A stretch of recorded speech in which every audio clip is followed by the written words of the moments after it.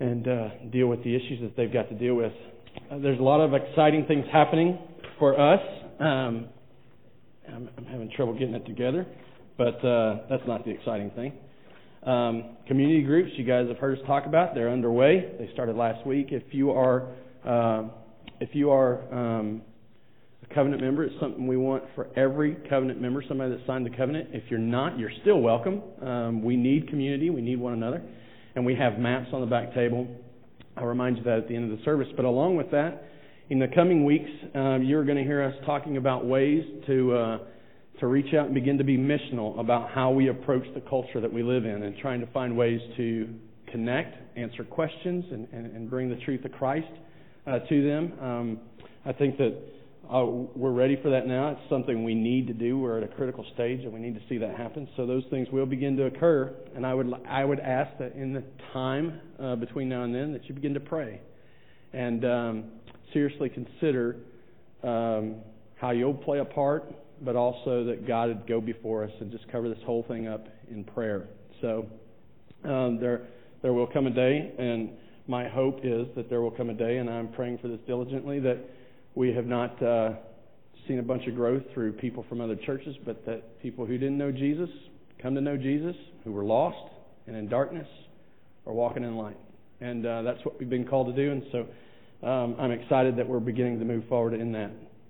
But anyway, today, before we get started, I'm just going to tell you that some of the emphasis of my message has changed. If you've been with me in my teaching for some time, it happens pretty often. I try to stay flexible and ready to respond to the Spirit as He leads. And so as I started out the week really preparing this and thinking about where we would head in this, some of that has changed now. And so I will do my best to present it clearly. And I'll just stick to my notes if I have to. And we're just going to pray that God will do what He needs to do, and that He'll speak to each of us. So let's just pray together. Dear Heavenly Father, I do thank You so much for today. I thank You, as we've sung, that You've given us a rock to stand on in Your Son, Jesus Christ. I thank You that You've given us Your Word that we can learn from, that we can be taught by, that we can be equipped by. I thank You that You give us opportunity to serve You. I pray that in this moment, Father, that as we think about the many different things that face us in the world around us and all of the circumstances and situations of life that sit in this room, I pray, Father, that in this moment and in this time You will reassure that You are big enough to deal with this, that You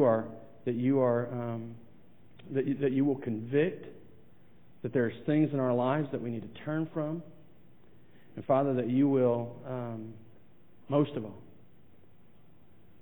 demonstrate to us Your glory, Your worthiness, Your awesomeness, Your majesty.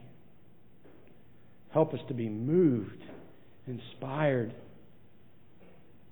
waken our spirits up. That we're not just sitting and listening to someone give a lecture, but that we're hearing Your Spirit speak to our hearts. Father, I pray that in my weaknesses and my failures, that You would just work beyond them, in spite of them, and use me today, Father. It's all these things I pray in Jesus' name. Amen. We are coming into the fourth week of a study on the story of Lazarus.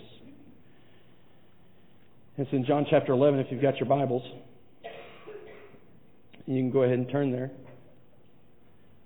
But as we do this, and as I said, I've had to refocus some of this, but much of it will remain the same. It's very ironic how the Lord works, and He's going to get His truth out one way or the other. And He had us at this place, I think, for just a time as this, and so that's where we're at.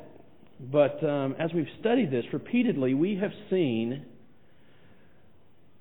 a story that really has been pitched for most of our lives, probably, as we've listened and read about it. Most of the time, not all the time, but most of the time, I think that we focus on Lazarus. We think about this great miracle and Lazarus getting raised up from the grave, but here we are in our fourth week, and we're just now about to study the actual event of the miracle, because what we've seen over and over is that in this work that God was doing, in this work that Jesus was about to perform, we see His attributes and His power and His majesty demonstrated. And that's really what's had us going and where we've been at over the last 4 weeks, is that we're really seeing Jesus as the hero. We're seeing that He's truly the central focus of this story. And honestly, just as a side note, I would say this, that if you'll approach Scripture this way, all of Scripture, the Old Testament, the New, Jesus truly is the central focus. He truly is the hero of this whole story. And honestly, rather than seeing something that we can measure up to, in that we can recognize that we can't measure up and that He came in. Because we couldn't, He came into this world to save us. And that's really that's what all of the Scriptures really point to. That's what all of the Scriptures really demonstrate. But anyway, anytime that we talk about what we're going to talk about today, anytime that we begin to deal with who God is or what He's about, there's always questions, and that's really how we faced it. We dealt with week 1, we dealt with questions about God's existence in the light of suffering. Week 2, we dealt with God's providence, even in the light of suffering. In week 3, we saw that God truly is concerned, that He truly has a care and concern, even in light of suffering. And this week, we'll talk about His power. And anytime we begin to talk about things like this, there's questions that come up. There's questions that are difficult to answer. And this week, as I thought about the question that I just couldn't get this out of my mind. It's a question I've heard every time I've referred to God's power or studied on God's power. There's this question that rolls around in our culture, I guess. I don't know really where it comes from. I don't know who it is that asks a question like this, but I see it over and over when I study God's power. And the question is, that if God's so powerful, if God's all powerful, can He create a rock that He can't move? Now, I don't know that's a silly question. But I think that while it doesn't demonstrate the prowess of our intellect, I think it does demonstrate that we're always looking for a way to figure out that God's not all that He said He is. But I think today, through the Scripture today, that we will see that God's power is complete, that it is bigger than we could ever imagine. And a couple of concepts, as I deal with this, a couple of concepts that have to be dealt with, that have to be brought in from the weeks prior. I need to get them out here because there's people here that haven't been here every week. I told you these questions that we dealt with.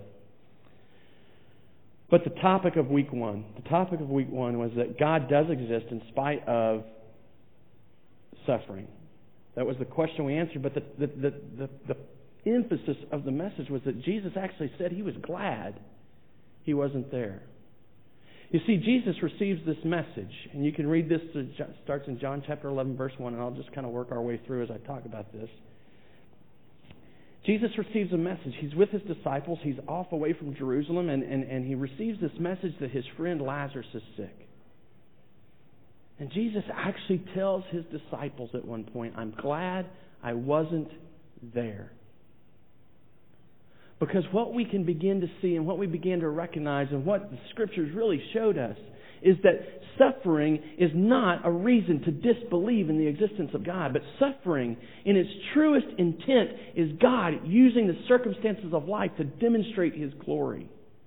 You see, because if everything's great and everything's hunky-dory and we're just happy about life, we're short-sighted enough to think that we've done something on our own. But see, in the hardship, in the difficulty, in the things that come that we can't control and that we can't force to happen, we are required to depend on something else. And it's in that time, in those circumstances, that we see God work. And we see His glory revealed. And as Jesus is sitting and He's talking with His disciples about this, His disciples, as He begins to talk about, well, now it is time to go, His disciples try to talk Him out of it. This is week 2. Week 2, we see God's providence, His working of His will and His protection of His people to see His will done. You see, Jesus, if you will remember, Jesus has confessed or actually made statements that the Jews were really mad about. In fact, they tried to kill Him multiple times. He said He was God. And they got mad. And they tried to stone Him. And Jesus, because of that, left Jerusalem and went a ways away, went some distance away. And He begins to work there and minister there and still call people to repentance and still demonstrate His power and still show His grace and His forgiveness. And He begins to do all these things there. And that's where He is when He receives this message that Lazarus is sick. And after 2 days, Jesus says, all right, it's time to go back.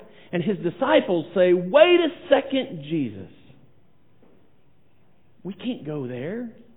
Don't you remember what was happening? Don't you remember that they tried to kill you? Don't you remember that they want you dead?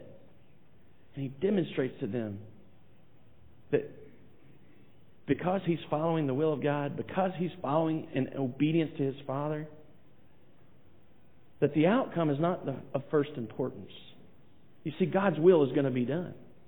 But that as we walk, as we live in obedience to God, we can walk with confidence, even into situations that might seem risky. Even into situations that people might say, you're nuts for going there. But God called me here. And we can walk with confidence because His providence is what gives us assurance. It's His providence that protects us and keeps us. Not how much control we have over a certain situation. But He gave us a contrast to that. Because as we walk in sin, as we live in disobedience, you see, Jesus told us that we're going to stumble. We're going to fall. We're going to make mistakes. And we're going to have no confidence. We're going to have no assurance. But when we walk in the light, we can walk with confidence. That was week 2. In week 3, just last week, we studied that Jesus cared greatly for the suffering of His people. He walks into this situation and He's met by Martha first, and she's broken. And then He's met by Mary and the rest of the Jews. And in the midst of that, He sees the hurt. He sees the pain and the difficulty, and He is grieved in His soul. And the Bible tells us, one of 2 places that it tells us this, the Bible tells us that He wept. He hurt. And you see, suffering becomes not a reason to think that God doesn't care. It's not that God has forgotten us or ignoring us. You see, as we saw through the Scripture last week, God hasn't forgotten and ignored. But He came to us to save us.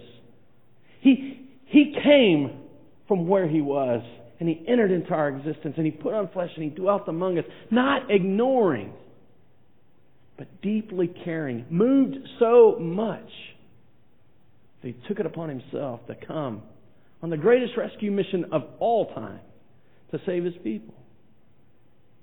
You see, today as we think about His power, these things are absolutely dependent upon this issue. We must recognize His power. Because it's His power. It's God's power that makes His providence reassuring. It's God's power that gives us hope that we'll see His glory in the midst of difficult times. It's God's power that reminds us that the promises that He showed or that He gave, that He came to save us, that they'll truly come to be. It's His power, you see, that really makes all of this possible. Because if God was an impotent God, if He was a God that had no ability or no power, this wouldn't happen. His concern wouldn't be enough to come and save us. His providence, we couldn't count on it. And His glory would be pretty dim. But as we recognize His power today, it's going to become a call, not just to recognize it, but to make yourself obedient to it. And to ask what you're trusting in beyond it instead of it. So we're going to pick up our Bibles and turn to John chapter 11, verse 38. And that's where we're going to begin reading. That's where we will pick up in this story.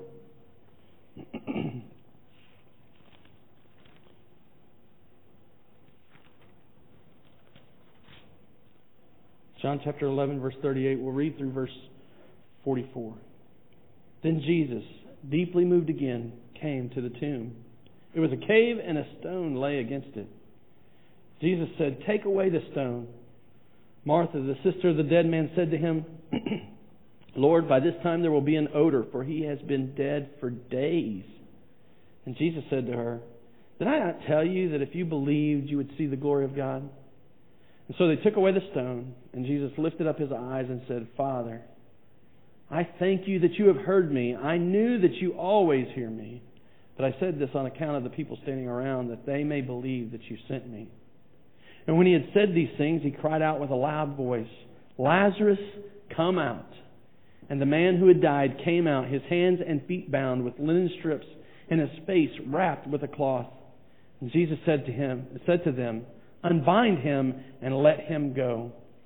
Now, there's a couple of different perspectives that we could take here, but I really felt compelled this week as I began to think about this and began to really feel what the Lord was wanting me to share with you. I began to focus on Martha. And what's interesting about Martha is that Martha has already come to Christ. She's already met Him. And if you just look back just a couple of verses, if you look back to the point where Jesus is on His way and He's a ways away still from their house and from their village, it says this: when Martha heard that Jesus was coming, she went and met Him, but Mary remained seated in the house. Martha said to Jesus, "Lord, if you'd been here, my brother would not have died. But even now I know." Even now I know. She's confessing. She knows that whatever you ask from God, God will give you. And Jesus said to her, "Your brother will rise again." And Martha said to Him, "I know that he will rise again in the resurrection on the last day." And Jesus said to her, "I am the resurrection and the life. Whoever believes in me, though he die, yet he shall live. And everyone who lives and believes in me shall never die. Do you believe this?" This is crucial. She's confessing that, yes, I know that you can ask of your Father and He will do it. And now she says, "Yes, Lord, I believe that you are the Christ, the Son of God, who is coming into the world." You see, Martha has given this amazing confession. She's given this amazing passage for us to look at that points to the fact that Jesus is more than just a mere man. She believes it. And even now, even in this moment, it's this verse, in verse, I believe it's 39, where Jesus is calling for the tomb, or the stone to be rolled from the tomb. She calls Him Lord. She speaks to Him and uses the word kurios, and it means one that's supreme, one that has authority, and she's demonstrating through her name of Him that she understands that He has authority. But do you really want that stone moved? Do you really want to open the grave? I know who you are. I know what you can do. I know what you've come for. But do you really want to do that? I know you have authority. I know that you are supreme. But are you sure that you should tell them to do that? Are you sure? It's going to stink. In fact, literally, she says, "He stinks." It's been 4 days. Now, I'm just going to tell you, I've never been around a dead body that's 4 days old that hasn't been prepared and kept from stinking. But I imagine in a cave, even with the spices and the wraps that they use, the rotting flesh and the death probably stinks pretty bad. You could probably taste it. I would imagine it's one of those smells that's so strong you can just taste it. In fact, actually in that video, Mark Driscoll made mention. The decomp is in the air and we can taste it. It's so thick. I imagine that Lazarus' body, while he may have been the freshest, was probably not the only one in this cave, because it was common for them to use these caves to bury people in. I would imagine that there was much stink and rot. Do you really want to do that? You see, the problem Martha was having is that while she recognized certain things about Jesus, was that she was underestimating His power. She was completely underestimating what He could do. She'd heard the stories. She'd seen some miracles. She'd seen things happen. But she had no idea that He really had the power to do what He was about to do. She was underestimating Him. Underestimating His power. Well, then, you can't help but come to that place where Jesus truly demonstrates the confidence He has in His Father. You see, Jesus didn't have to pray out loud.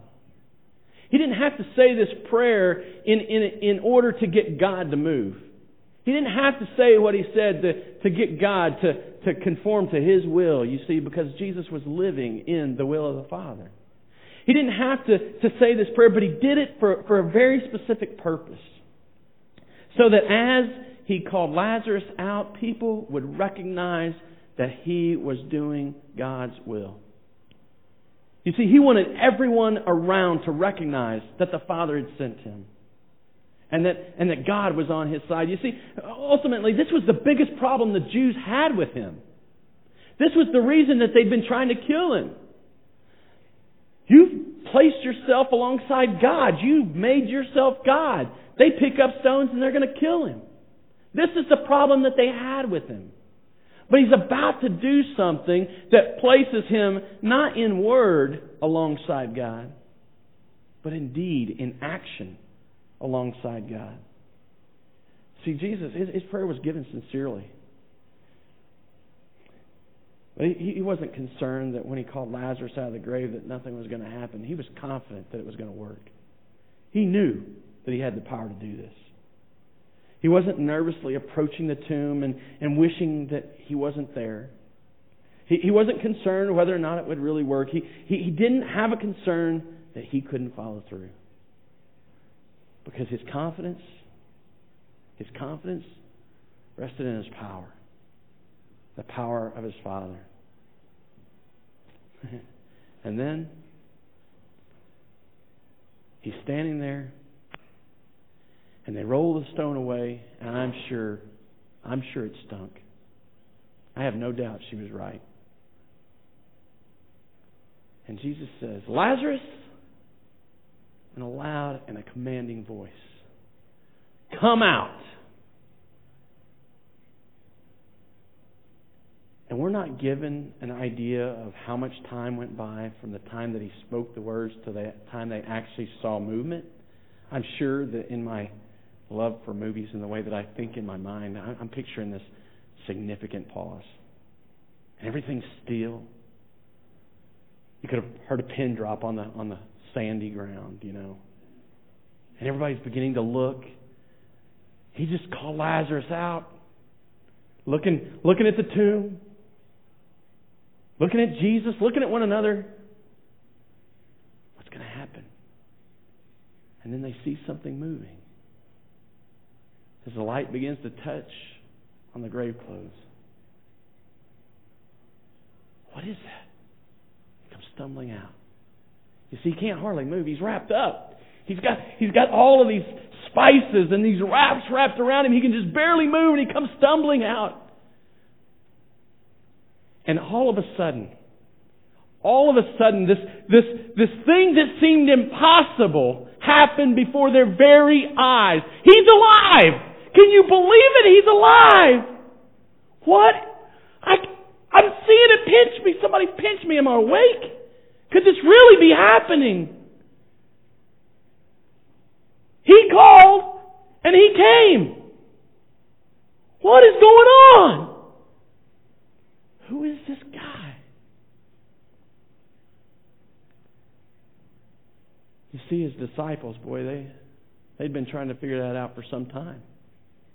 There's a story that's shared in Matthew and Mark where they were scared to death.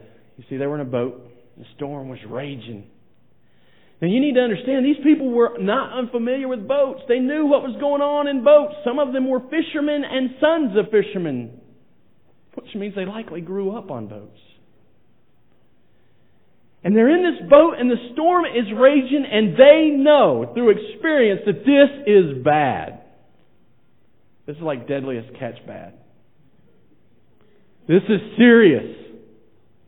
We are gonna die. Today's the day. I never knew I would know it was coming, but today's the day I'm going to die. And they look up and Jesus is in the bow of the boat asleep. What is He thinking? See, His confidence wasn't in the circumstances of life. His confidence was in His power. And they go to Him, Jesus, wake up. We're going to die. This is it. Wake up. We want you to experience it with us. We want you to go with us. We want you to know as much as we know. And He stands up and He calms the sea and He calms the wind. And they are blown away. Who is this? That even the weather or the wind and the sea obey Him. Who is this? Oh, and they experienced so many things along the way. But if they hadn't figured it out by now, if they hadn't begun to understand in some way by now, this probably knocked their socks off.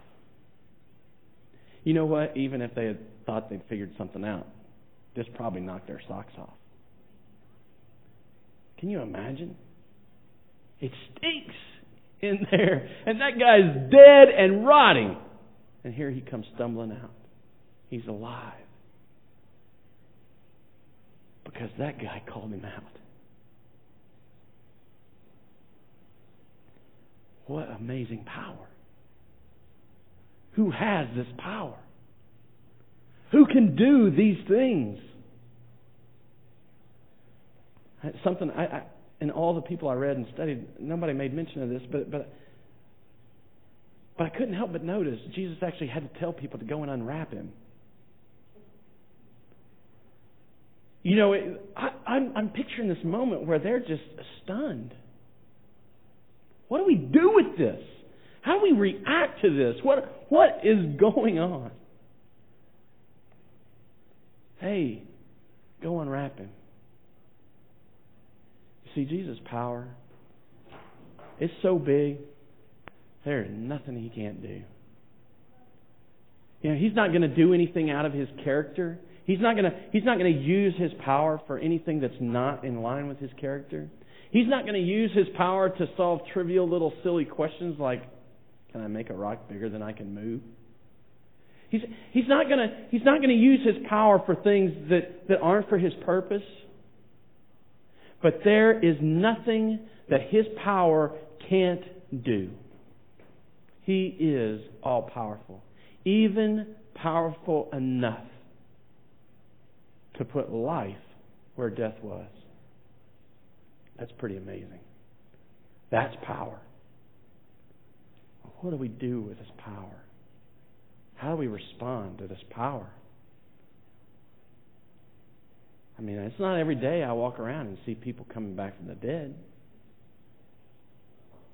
I do have a story about that. I'll tell you it later. I didn't call anybody back from the dead. I don't want to lead you astray, but I do have a story about that. But this power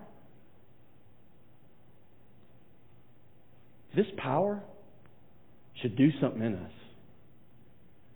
It should give us a sense of awe and fear. It should call us to this place where we want to respond. It should move us. How do we respond to this power? What do we do with this power? You see, I think the unfortunate truth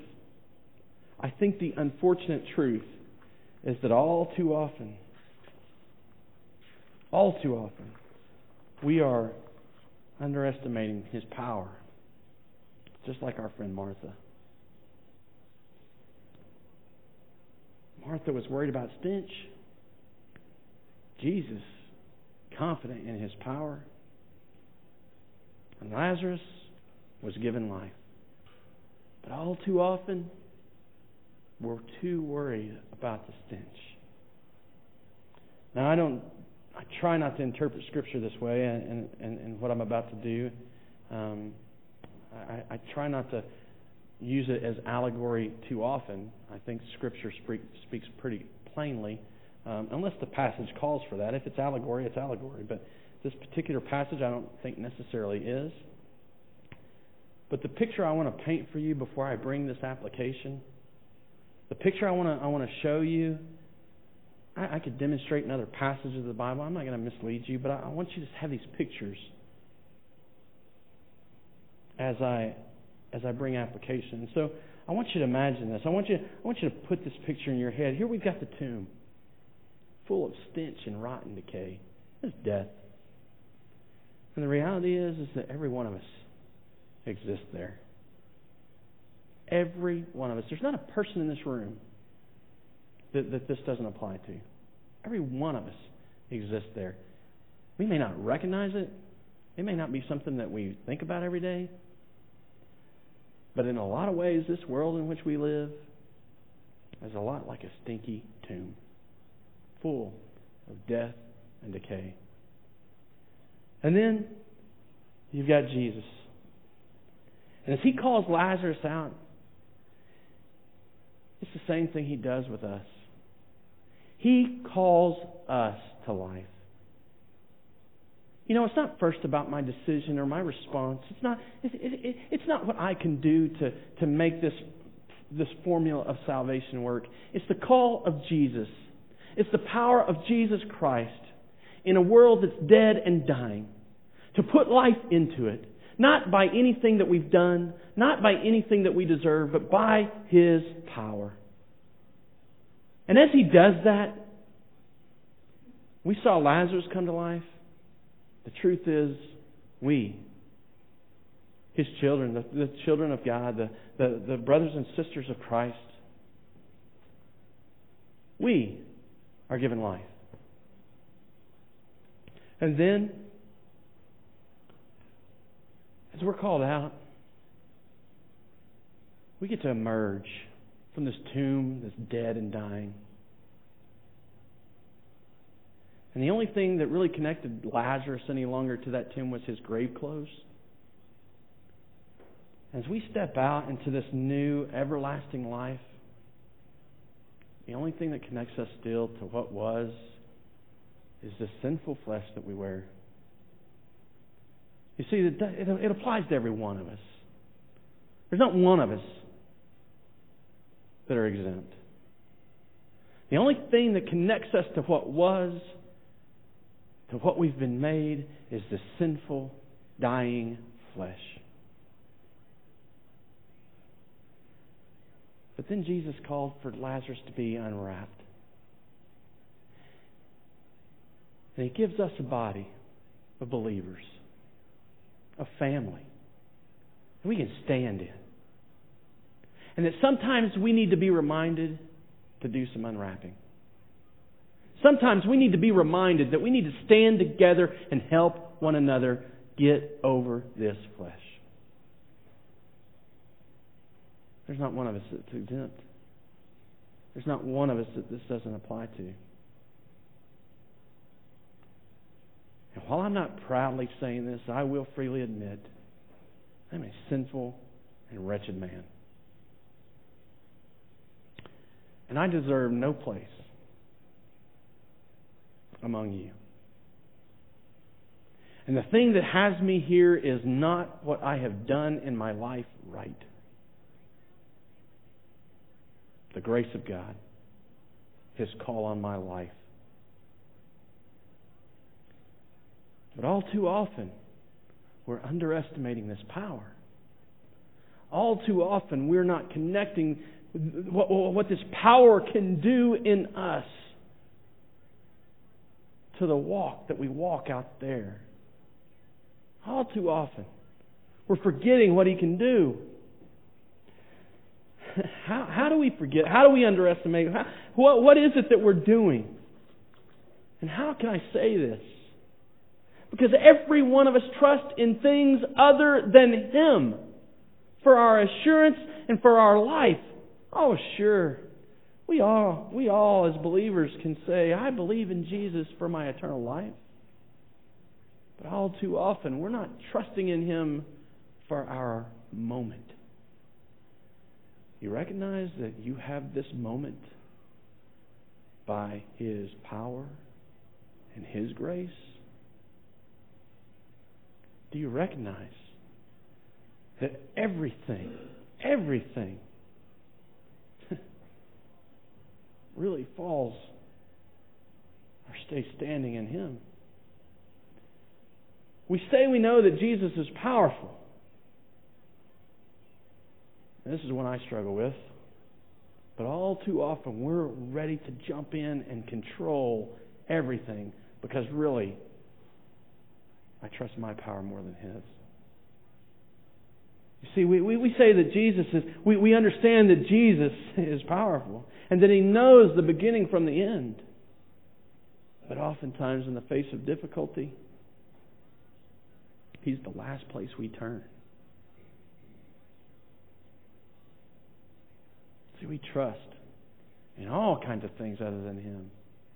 And we underestimate His power. We underestimate His concern. We underestimate His grace and His mercy. As we do that, see, we continue in and we cover up sin. Every one of us do that. There is not one person in this room that doesn't. I'm going to read a bunch of verses. And as I talk about this, I don't want you to hear a voice of somebody who thinks he's holier than thou. I want you to hear the voice of a father who's deeply concerned about his children. But this is something I think we need to speak very plainly about. Something that every one of us need to hear. You see, whether you think of it in terms of where we're at as a church, or whether you think of it as in terms of where you are at in your spiritual life, God has called us out of that tomb of stench and death. He's put us in a place where we can receive help, being unwrapped from the clothes that from the clothes that connect us to that place. We need to know it. We need to trust in His power that He can do it. You see, it's not just His power that saved us, but it's His power that continues to sanctify us. It's His power that continues to cleanse us. It's His power that makes this family that we live in able to help us remove these clothes. Ephesians 4. Find my verse. Ephesians 4, verse 17.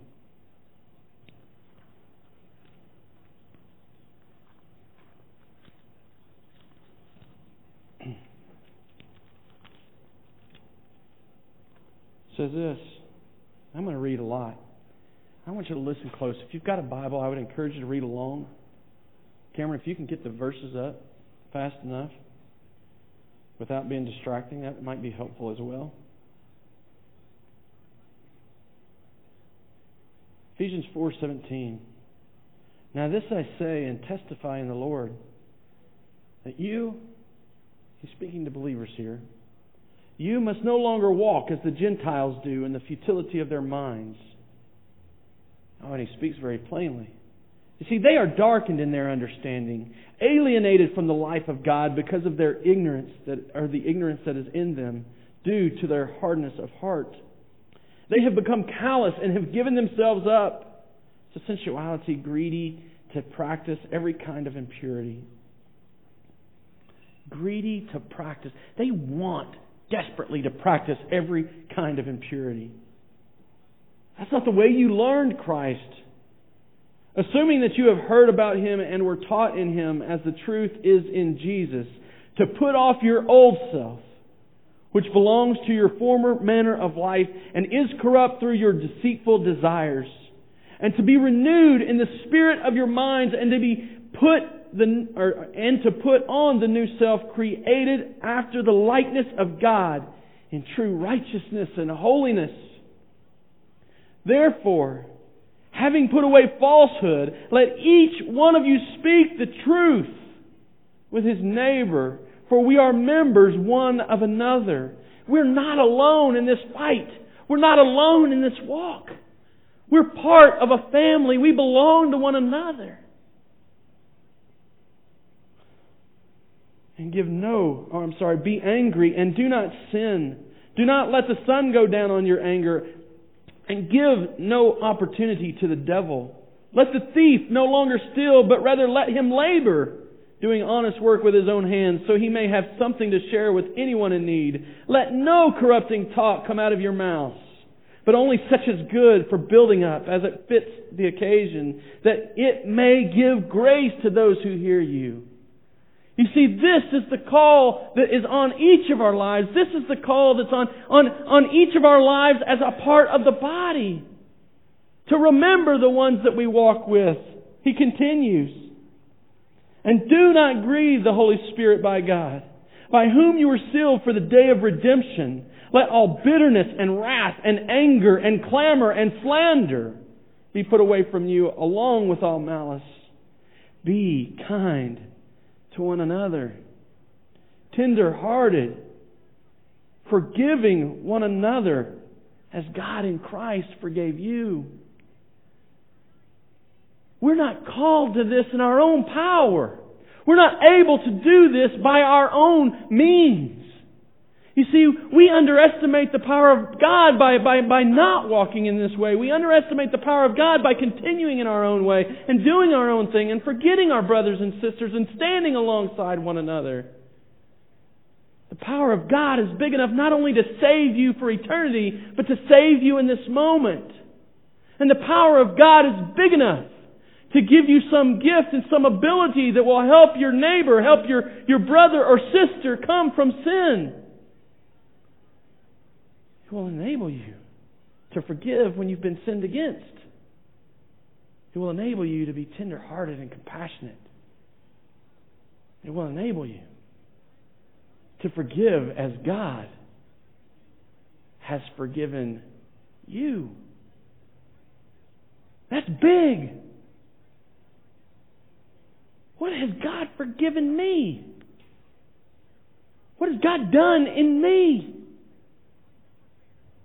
And that is how I am going to end up forgiving others? Only by the power and grace of God. He continues in chapter 5. Be imitators of God as beloved children, and walk in love as Christ loved us and gave Himself up for us, a fragrant offering and sacrifice to God. But sexual immorality and all impurity or covetousness must not even be named among you, as is proper among saints. Let there be no filthiness, nor foolish talk, nor crude joking, which are out of place, but instead let there be thanksgiving. For you may be sure of this, that everyone who is sexually immoral or impure, or who is covetous, that is, an idolater, has no inheritance in the kingdom of Christ and God. Let no one deceive you with empty words. For because of these things, the wrath of God comes upon the sons of disobedience. Therefore, do not become partners among them. For at one time you were darkness, but now, he says, you are light in the Lord. Walk as children of light, for the fruit of light is found in all that is good and right and true. and try to discern what is pleasing to the Lord. Take no part in unfruitful works of darkness, but instead expose them. For it is shameful even to speak of the things that they do in secret. And we could go on, and we could hear him share with us more. But hear what he's saying. We are called to be different. If you can live in this sin and not feel conviction, I call you to repentance. I call you to trust in Jesus Christ as your Savior. I call you to listen to His Word and hear that the only way out of that death and that stench is by Him and His offering His fragrant sacrifice unto the Lord. To hear that now as we accept this offering, as we stand in this place, that we are to be shedding these grave clothes by His power, with the help of His people. We should be growing and changing and looking back on our life and seeing the old self being put off and the new self being put on. You see, that should be happening in each of us. It's easy. It's easy to sit here and think, boy, that applies to him. Hope he's listening. But it's each of us. I deal with it, and you deal with it. And if we won't get up and walk, we're underestimating the power of God.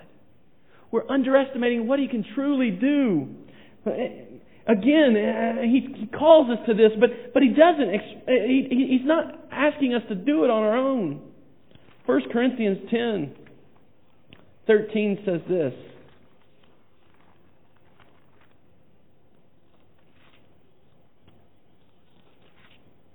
As Paul is talking, he says, no temptation has overtaken you. No testing, really, could be the same phrase.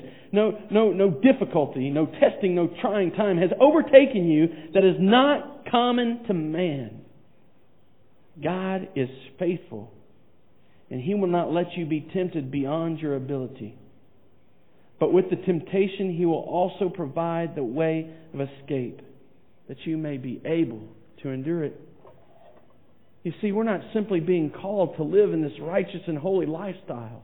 We're not called to just simply walk away from all the things of the flesh. We're told that even in the face of great moral difficulty, great trying times, that even in those times when every way seems blocked and that there's no good decision to be made, we're told that God will provide a way. He'll provide a right way for you to take. He's not asking you to walk a path that's impossible as long as you're doing it in His power. It's impossible on our own because we're going to stumble in the dark. He's called us to walk this path, trusting in His power and His provision. You see, He's called us to walk, and He's giving us a way to do it. We underestimate His power not only as we continue in and cover up sin, but as we turn to the wisdom of the world and ignore the Scripture. 1 Timothy 3:16.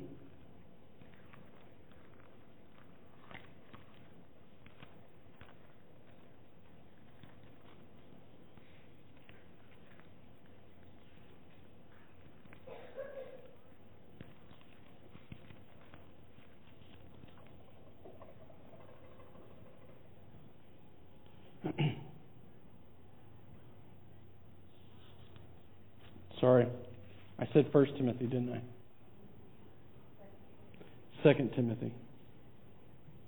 I even turned there. I even looked at my notes and turned there. All Scripture is breathed out by God and profitable for teaching, for reproof, for correction, and for training in righteousness, that the man of God may be competent, equipped for every good work. He's even given us a book to help us. A Word that's true and dependable and that equips us and makes us ready. And yet all too often, we'd rather deal and depend on our own philosophies. And we turn to these books, and I'm not saying that people can't be learned from. I'm not saying that God can't use people in books to write things and to bring His truth. Don't hear me saying that. But all too often we're ready to elevate them above Scripture. And we're denying His power. We're underestimating His power when we think that we can find a book or find some counselor or find some person in this world who can give us what is promised us in the Word. The Word of God is these things. The Scripture is good for teaching, training, rebuking, and equipping.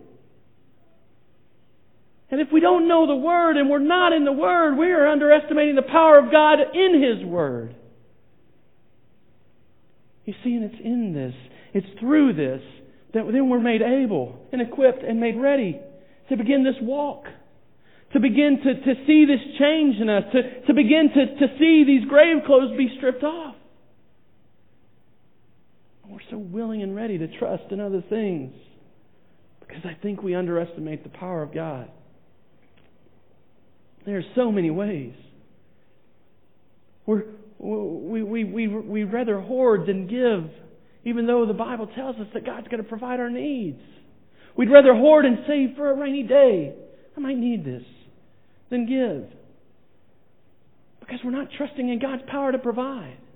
We're given ministry to do, but yet we don't feel adequate and we're scared and I can't be up here doing this and you shouldn't be doing that and you just can't do it because we're underestimating that God has the power. He has the power to work in you and through you. He's given us a mission to bring His truth to the world, and He says, go and make disciples. And I am with you, He says at the end of that. He says, I am with you to the end of the age. But yet, how many of us are actively looking, actively working and sharing truth with people we meet, with people we know? Because we're underestimating the power of God. See, God, He's big enough to do all of this.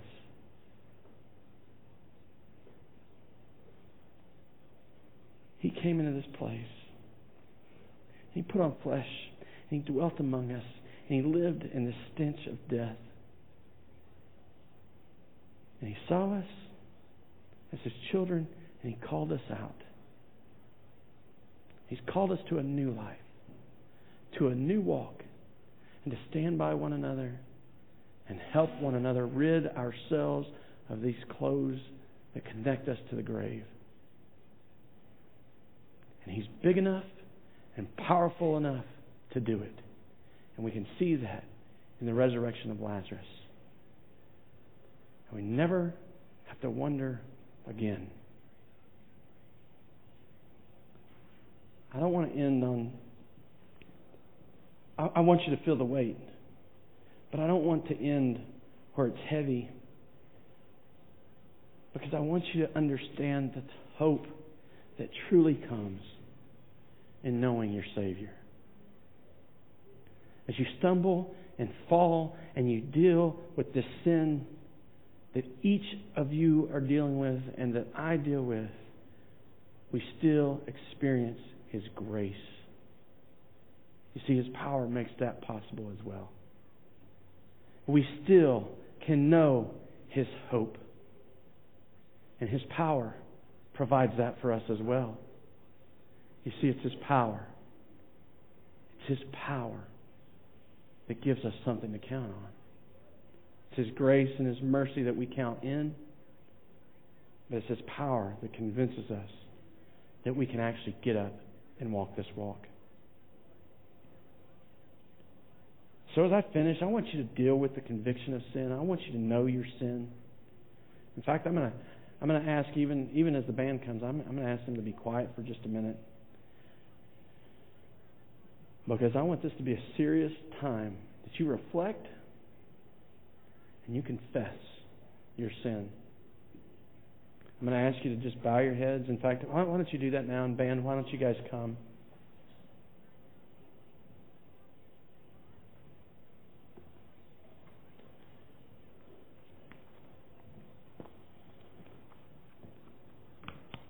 The reality is that, as I said, we all got it. I'm just going to ask you to bow your heads. Begin to think about that sin in your life. For some of you, it's going to be more obvious than others. Some of us have to. Some of us. The reality is that the number of men that are sitting in this room is very likely that there was somebody looking at porn today. Some of it's grotesque like that. Some of it's just really obvious like that. The reality is that the rest of us, or not the rest of us, but some of us, our sin's not quite so obvious. We deal with pride. I'll tell you, I deal with pride. I tried to be repentant before you about my pride. Some of us have a temper, and we're angry. Some of us are bitter. The thing about those sins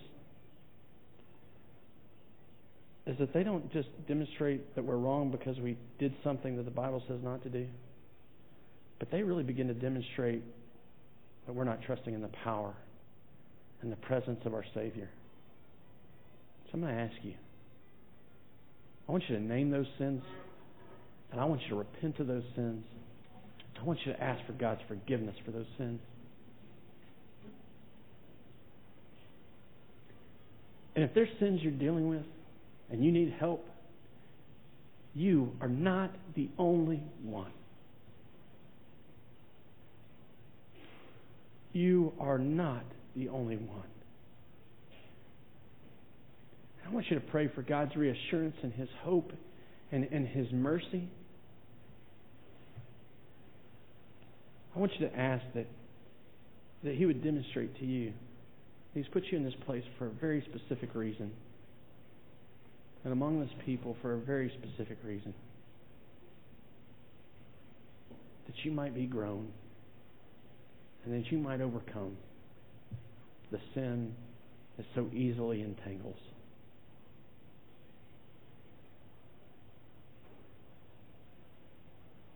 Father, you know us. And do you know us? You know me. You know my flaws. You know my failures. You know my sinful thoughts. And you know my sinful ways. And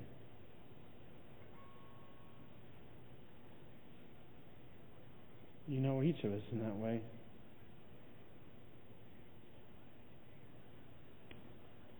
But out of your love, you sent your Son, and we thank you for that. We thank you that He came, that we might live. We thank you that when you look on us, you see us covered by His righteousness. You see us as a people that are pleasing to you by His work. We see it. You see us and are pleased, not because of our own perfection, but because of what He did. We thank you for that. Father, as we struggle with these things, as we deal with these things, as we begin to try and open up about these things, I pray that you would convict our hearts as this people, not to be gossips, not to be people who are out running around telling stories on one another, but to be a people who genuinely cares and stands by one another, that we might overcome. As you work in us, and as you work through us. Dear Jesus, I pray that if there's people here today that don't know you, I pray for you to shine the light of your truth into their hearts through these words. I pray that you'll bring them that you would give them life in this moment, that you would regenerate them and convert them and make them yours. I pray as we stand to worship that you'll be honored, and that you'll be glorified. It's all these things I pray in Jesus' name. Amen.